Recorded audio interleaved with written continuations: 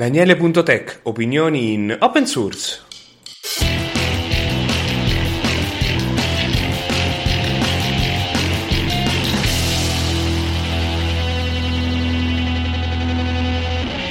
Buon salve a tutti, siccome siamo al 18° episodio ritengo doveroso e moralmente necessario fare questa barzelletta di Gigi Proietti, che non so quanti di voi conoscono, che praticamente mostra la persona, lui che ovviamente la impersona nel film, che esce di casa e dice 18, 18, 18, va sull'autobus, 18, 18, 18, 18, a un certo punto, dopo tutto questo 18, 18, un signore sull'autobus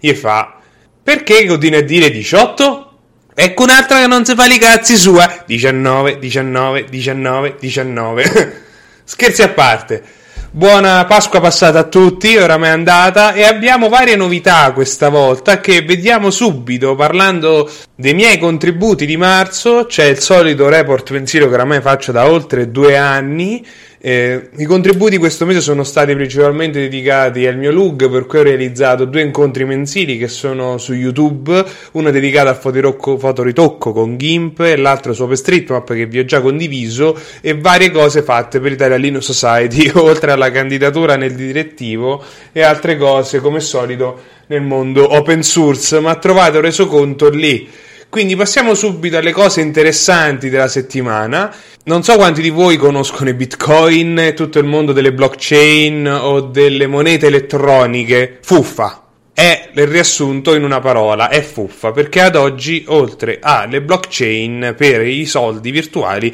non si è trovato un modo così veramente utile e alternativo per utilizzare questa tecnologia. Quindi ogni volta che voi sentite blockchain, capite che vi stanno parlando di fuffa e probabilmente neanche sanno cos'è, cosa che succede la maggior parte delle volte. Ora, tanto tempo fa esistevano dei servizi alternativi ai circuiti di ads che praticamente tu inserivi sul proprio tuo sito e gli utenti, quando navigavano sul tuo sito, invece di vedere degli ads, condividevano il calcolo, la potenza di calcolo del proprio computer per minare dei bitcoin che tu avresti avuto sul tuo portafoglio virtuale come proprietario del sito. Quindi era un modo alternativo per poter fare soldi con i propri utenti senza mettere degli ads. Però sta di fatto che può essere fastidioso sprecare la batteria perché devi fare del mining, e come sappiamo il mining è molto pesante a livello di hardware. Questo spiega anche il fatto perché non si trovano facilmente le schede Nvidia sul mercato, perché i prezzi sono alle stelle, perché li utilizzano i miner e quindi c'è un'alta offerta, però costano troppo, tant'è che ho deciso di aspettare per comprarmi il mio nuovo fisso, e intanto mi sono fatto il portatile, che lo vediamo casomai la prossima settimana, perché vorrei fare una video recensione, ma per chi mi segue su Twitter, Instagram, per dire, già sa che si tratta del KDE Slimebook. Ma tornando a noi, esistevano queste tecnologie, esistono ancora, soltanto che sono meno diffuse rispetto a prima. E la più famosa era Coinhive, che permetteva di minare i Monero, che è un'altra valuta alternativa che probabilmente ha meno mercato dei Bitcoin, però è molto più facile e la tecnologia, da quello che mi ricordo, era molto migliore. Ora, Coinhive era questo servizio che chiunque prendeva questa stringa JavaScript, la iniettava nella pagina, veniva scaricato questo script che faceva il mining sul tuo proprio portafoglio. Ora, questo servizio è stato chiuso oltre 2 anni fa, però ci sono ancora un mucchio di siti che includono questo sistema di pubblicità, chiamiamolo così, e è saltato fuori che è presente in moltissimi router, ad esempio in Asia, o altre macchine hackerate, che a sua volta, quando l'utente ci accede e apre un sito, viene iniettato forzatamente in tutte le pagine apposta per farci i soldi. Ora, che è successo? Troy Hunt, che è l'autore di I Have Been Owned, cioè il più grande database di leak in cui voi potete inserire un'email e cercarla e vedere se risulta in qualche leak di qualche servizio negli anni, e questo è stato aggiunto recentemente anche quello di Facebook, che arriviamo dopo. Siccome si occupa insomma di queste cose, potremmo dire un po' borderline, ha potuto comprare il dominio di Coinhive perché non era più utilizzato, e quindi cosa ha fatto? Si è messo a fare delle analisi per capire da dove veniva il traffico, e quindi sono saltate fuori queste cose, e allora visto che aveva il dominio, ha messo un avviso replicando la libreria JavaScript e riuscendo anche a fare una versione in WebAssembly, perché all'epoca c'era, e qualcuno ha contribuito a repository per fare proprio questa cosa di WebAssembly, per supporto anche per quello, per notificare tutti gli utenti quando navigano su un sito che ha CoinHive, dirgli che il servizio è morto, eccetera eccetera. Voi potreste dire, che senso c'ha comprarsi un vecchio dominio di un servizio? Dimostra che in questo caso era un servizio, potremmo dire, dubbio, sicuramente, però il dominio era libero, quindi chiunque poteva hackerare queste migliaia di dispositivi perché iniettavano del codice JavaScript su tutti quanti. Ci sono altri servizi, ma non sto qui a farvi l'elenco, che fanno alternativi a CoinHive, e passiamo subito a questa questione di Facebook, che finalmente è stato pubblicato questo leak, che era già disponibile, che già circolava, quindi non è roba nuova, esisteva già, si girava voce da gennaio-febbraio, soltanto che adesso è facilmente scaricabile, di tutti gli utenti Facebook che avevano il numero di telefono condiviso. Si tratta di un bug del 2018-2019, ad oggi non si sa bene, io posso soltanto dire che io il numero di cellulare da Facebook l'avevo tolto anni fa, quando tolsi anche WhatsApp, proprio perché la gente mi rompeva le scatole, mi telefonava quando io non volevo, e quindi non risulto in questo leak. Però voi adesso potete cercarlo, esiste il sito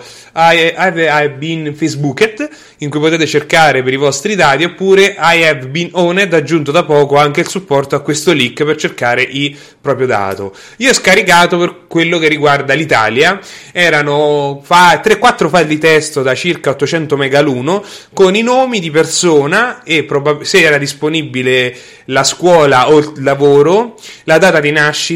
e il numero di telefono. Quindi si possono trovare anche VIP e altre persone, però la richiesta era che ci doveva essere il numero di telefono per essere parte di questo dump. Oramai questo fatto è così vecchio e noto, perché è roba vecchissima, soltanto che adesso gira pubblicamente questo elenco di 533 milioni di utenti, che non sono pochi, e ho visto che ci sono anche dei duplicati, perché cercando per dei nomi la stessa persona è ripetuta più volte, però tra file diversi, quindi non c'è anche una pulizia. Però a parte questo leak è facilmente ricercabile. La domanda che mi è stata fatta è: adesso cosa si può fare per tutelarci? Sì, niente, perché oramai il danno è fatto, quindi l'unica è proprio di non dare i propri dati personali se non sia espressamente necessario, perché il numero di telefono su Facebook serviva all'epoca per aggiungere il numero di contatto in rubrica, ma questa funzionalità da Facebook è stata tolta nelle applicazioni mobile, e anche per convalidare il proprio account, perché ad esempio io ho delle pagine Facebook e per poterle gestire ho dovuto dare il numero di telefono per fare anche questo accesso, soltanto che il numero di telefono ce l'ha Facebook ma non è condiviso nel profilo, perché qui è stato il bug, ovvero per un certo periodo di tempo il numero di telefono era pubblico per tutti questi utenti, per questo è stato possibile fare questo scraping di informazioni da Facebook. Quindi ad oggi non potete fare niente, l'unica cosa è stare attenti a quello che fate con i vostri servizi, tant'è che è notizia recente che c'era anche il numero di Mark Zuckerberg ed è saltato fuori che è su Signal oltre a WhatsApp, il che fa un po' ridere, ma dimostra anche il fatto che non tutti sono stupidi come qualcuno vuole pensare, quindi tutti quelli che utilizzano soluzioni come WhatsApp non si devono fare due domande, ma si dovrebbero fare con qualche zero in più dopo il 2 per capire la situazione. Cambiando completamente argomento, voglio parlarvi di un progetto di Mozilla che riguarda la traduzione locale dentro il browser. Per chi utilizza Chrome è normale, utilizzate Google Translate, c'è questo bannerone che vi traduce in automatico, però vi appoggiate a un servizio. Ora in Firefox da tempo loro sperimentano in estensioni varie eccetera, c'è questo progetto che si basa su una tecnologia dell'Unione Europea, il che è affascinante perché non si sa mai cosa fa da questo punto di vista l'Unione Europea, che si chiama Bergamot, se non mi ricordo male, ma trovate il link. Praticamente Mozilla sta realizzando un'estensione che è compatibile al momento solo con Firefox Nightly, con abilitata la nuova interfaccia grafica che si chiama Proton, che praticamente permette di avere la traduzione automatica, al momento è solo abilitato l'inglese e il tedesco se non mi ricordo male, in locale, ovvero non ha bisogno di internet. L'estensione pesa 120 mega, è tutto il lavoro e sviluppo, non è performantissima, ovviamente si è parlato di qualcosa che è in sviluppo, e dire poco perché Proton ancora non è stabile e stiamo parlando della Nightly, quindi ci vorranno ancora dei mesi prima che Proton sia pronto, figuriamoci questa estensione, però se volete la potete provare. Un'altra cosa che a me mi ha fatto un po' sorridere, che effettivamente non ci avevo mai pensato, è questa possibilità dei miner di sfruttare GitHub. Ora voi che cacchio c'entra, direte? voi quando contribuite su GitHub spesso ci sono delle automazioni cosiddette CI, Continuous Integration, ovvero io ho fatto del codice, c'è un programma che viene eseguito in automatico che verifica ad esempio se il codice funziona, è scritto bene, bla bla bla. Questo come funziona? Beh, vengono lanciati dei container Docker da qualche parte su qualche server, essendo GitHub su Azure sicuramente, se fosse GitLab sarebbe su AWS se non mi ricordo male, e praticamente eseguono questi software. Ora, chiunque fa una pull request può fare eseguire queste CI, che ovviamente spanerà tutta una serie di cose, ma una pull request può contenere anche del nuovo codice per la CI, perché dopo tutto è un file di configurazione nel repository, e quindi io posso fare una pull request che la aggiorna e quindi viene eseguita, però il punto è che chiunque può fare questa modifica, e quindi lo stanno abusando da mesi per il mining. Modificano queste CI di progetti facendo delle pull request, ad esempio,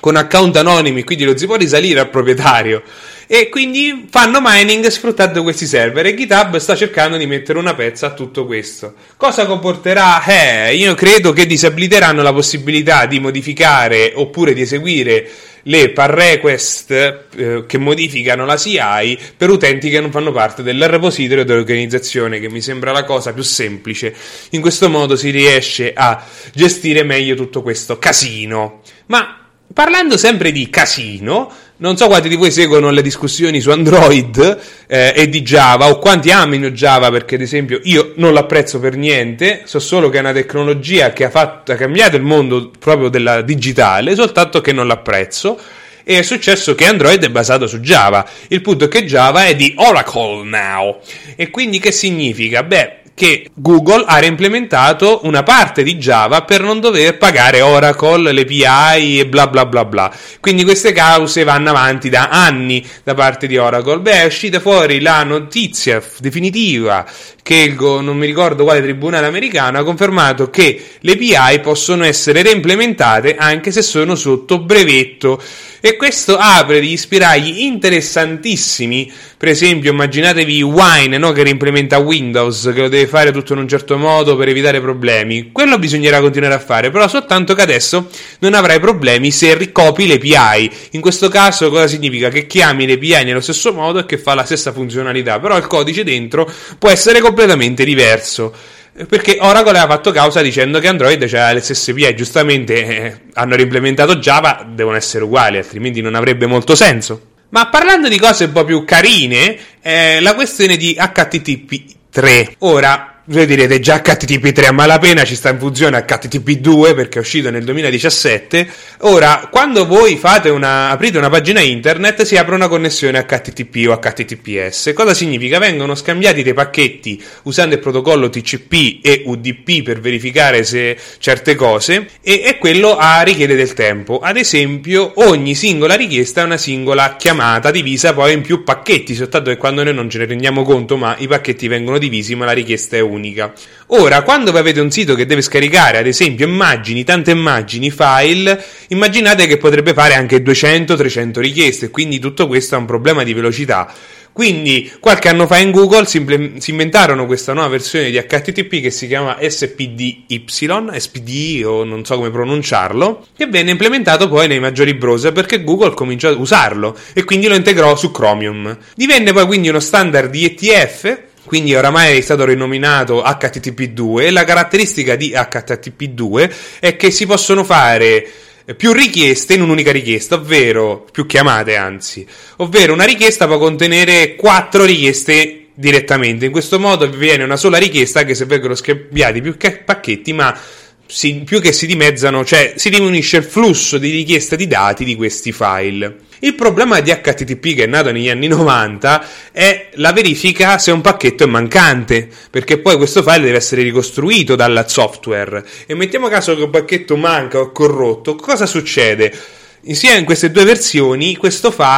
dato deve essere riscaricato, quindi HTTP si ferma finché non viene verificato ad ogni singola volta che il pacchetto è a posto e poi passa al successivo. Quindi immaginatevi che avete problemi se voi state scaricando un file da qualche giga, quindi Netflix, queste cose, cosa può comportare un pacchetto perso, perché deve verificare tutto e riscaricarli. Quindi Google si è inventata questa nuova tecnologia che si chiama Quick, senza la K finale, che è stata ribrandizzata HTTP3. HTTP3 ed è notizia di qualche giorno fa che è stata approvata come standard di ETF. Ad oggi è supportato soltanto da Firefox e da Chrome e credo da quindi tutti i browser derivanti da Chrome. Vi ho messo quindi il link in descrizione della notizia che in curl ci stanno lavorando e che ad oggi non l'avevano promossa più di tanto perché non essendo diventato uno standard ufficiale era prematura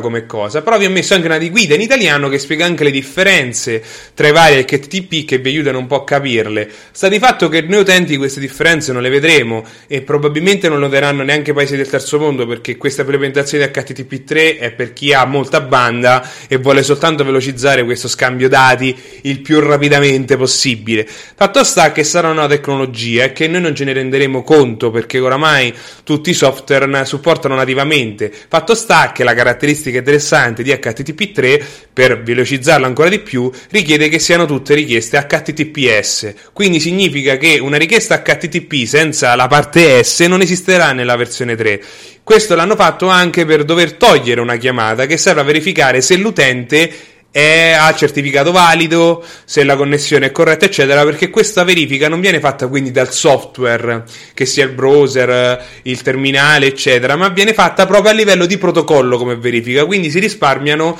altre richieste. E arrivando alla conclusione voglio lasciarvi un paio di link. Uno riguarda un'analisi che parla dei problemi nell'implementare un sistema di pagamento per una startup e che parla praticamente dei problemi che abbiamo avuto anche noi con la fattura elettronica, ovvero questa è un'azienda finlandese e quindi spiegava che ci sono dei problemi, che io non sapevo, ad esempio che ci sono delle valute che non hanno i decimali, ad esempio gli yen giapponesi non hanno i decimali, oppure ci sono le monete iraniane che hanno 3 decimali per la valuta, quindi loro spiegano questo articolo spiegano vari problemi che ci sono quando si sviluppa un sistema di pagamento che deve essere più possibile conforme alle varie leggi e quindi tutti i vari casi europei, perché per esempio in America non c'è il concetto di fattura annullata e quindi della nota di credito, e anche del fatto che devono essere a norma e contenere dei dati, cosa che spesso non succede in America perché questi problemi loro non se li fanno, ma tutto il mondo non è un paese,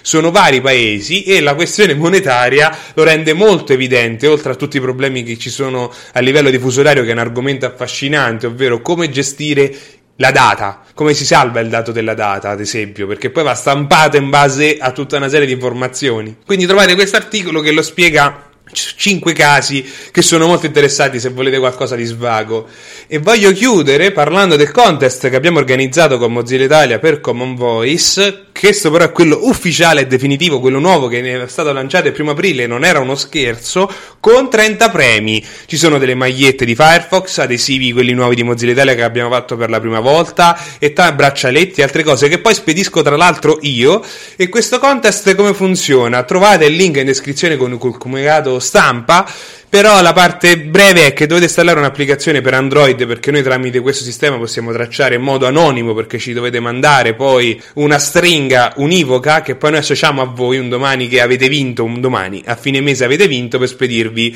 e contattarvi e spedirvi insomma il premio. E questo sistema ci serve per poter avere dei contributi a commonvoice.mozilla.org per la lingua italiana, dove si tratta di leggere e ascoltare delle frasi, cosa di cui ho già parlato precedentemente nel podcast per la lingua italiana, e stiamo facendo spam il più possibile. Abbiamo avuto un articolo su Punto Informatico, siamo stati retweetati da Paola Attivissimo, abbiamo altri articoli da altri siti, stiamo cercando il più possibile di fare promozione perché questo contest durerà tutto il mese. Ad oggi abbiamo superato 35 partecipanti e fatto oltre 20 ore, che è il monte orario che noi abbiamo fatto negli ultimi 3 mesi, soltanto che l'abbiamo fatto in meno di una settimana, 20 ore. Quindi adesso avete la possibilità di avere delle magliette Firefox o Mozilla, adesivi, spillette, e non perdetela perché li spediamo, dovete soltanto partecipare e in questo modo partecipate contribuendo al mondo open source e alla lingua italiana tra l'altro, perché poi noi questi dati li utilizziamo per generare il modello di riconoscimento vocale e sappiamo che vengono utilizzati in tanti altri contesti, quindi usate il vostro telefono, mettetevi d'accordo, non lo so, valutate se partecipare a questo progetto, perché li spedisco io. Posso dirvi che sono le nuovi gadget Mozilla Italia, che l'ho già twittati, sono bellissimi, sono già sul mio nuovo portatile, anche le spillette sono bellissime e noi continueremo a spedire queste cose, però dateci una mano. Quindi se voi conoscete qualcuno che può rilanciare la notizia, qualche sito, qualche altro podcast, non lo so, italiano ovviamente, dategli il link al comunicato stampa se può rilanciare la notizia, perché noi non ce la facciamo a fare più promozione di così, siamo tutti volontari, abbiamo bisogno di aiuto da parte di tutti e voi potete farlo comodamente sul divano o mentre aspettate l'autobus. Quindi siamo arrivati in conclusione. Imparate che 18 è un numero importante e questa barzelletta può essere utile da raccontare a qualche cliente che spesso è rompiscatole, per non dire altre cose, e direi che ci rilanciamo alla prossima settimana, dove avremo altre novità, perché ho già qualche idea e probabilmente avremo anche qualche aggiornamento riguardo il Mergit che si sta definendo. E detto questo vi saluto, anche perché ho comprato lo speaker nuovo grazie alla mia società e quindi non ho più il limite orario di registrazioni che avevo raggiunto ormai con 5 ore, che non credevo che il podcast sarebbe durato tanto, ma ogni tanto ricevo qualche commento di apprezzamento e io quindi continuo a raccogliere queste notizie e altro. Fate girare la voce come sempre e ci aggiorniamo alla prossima settimana. Ciao!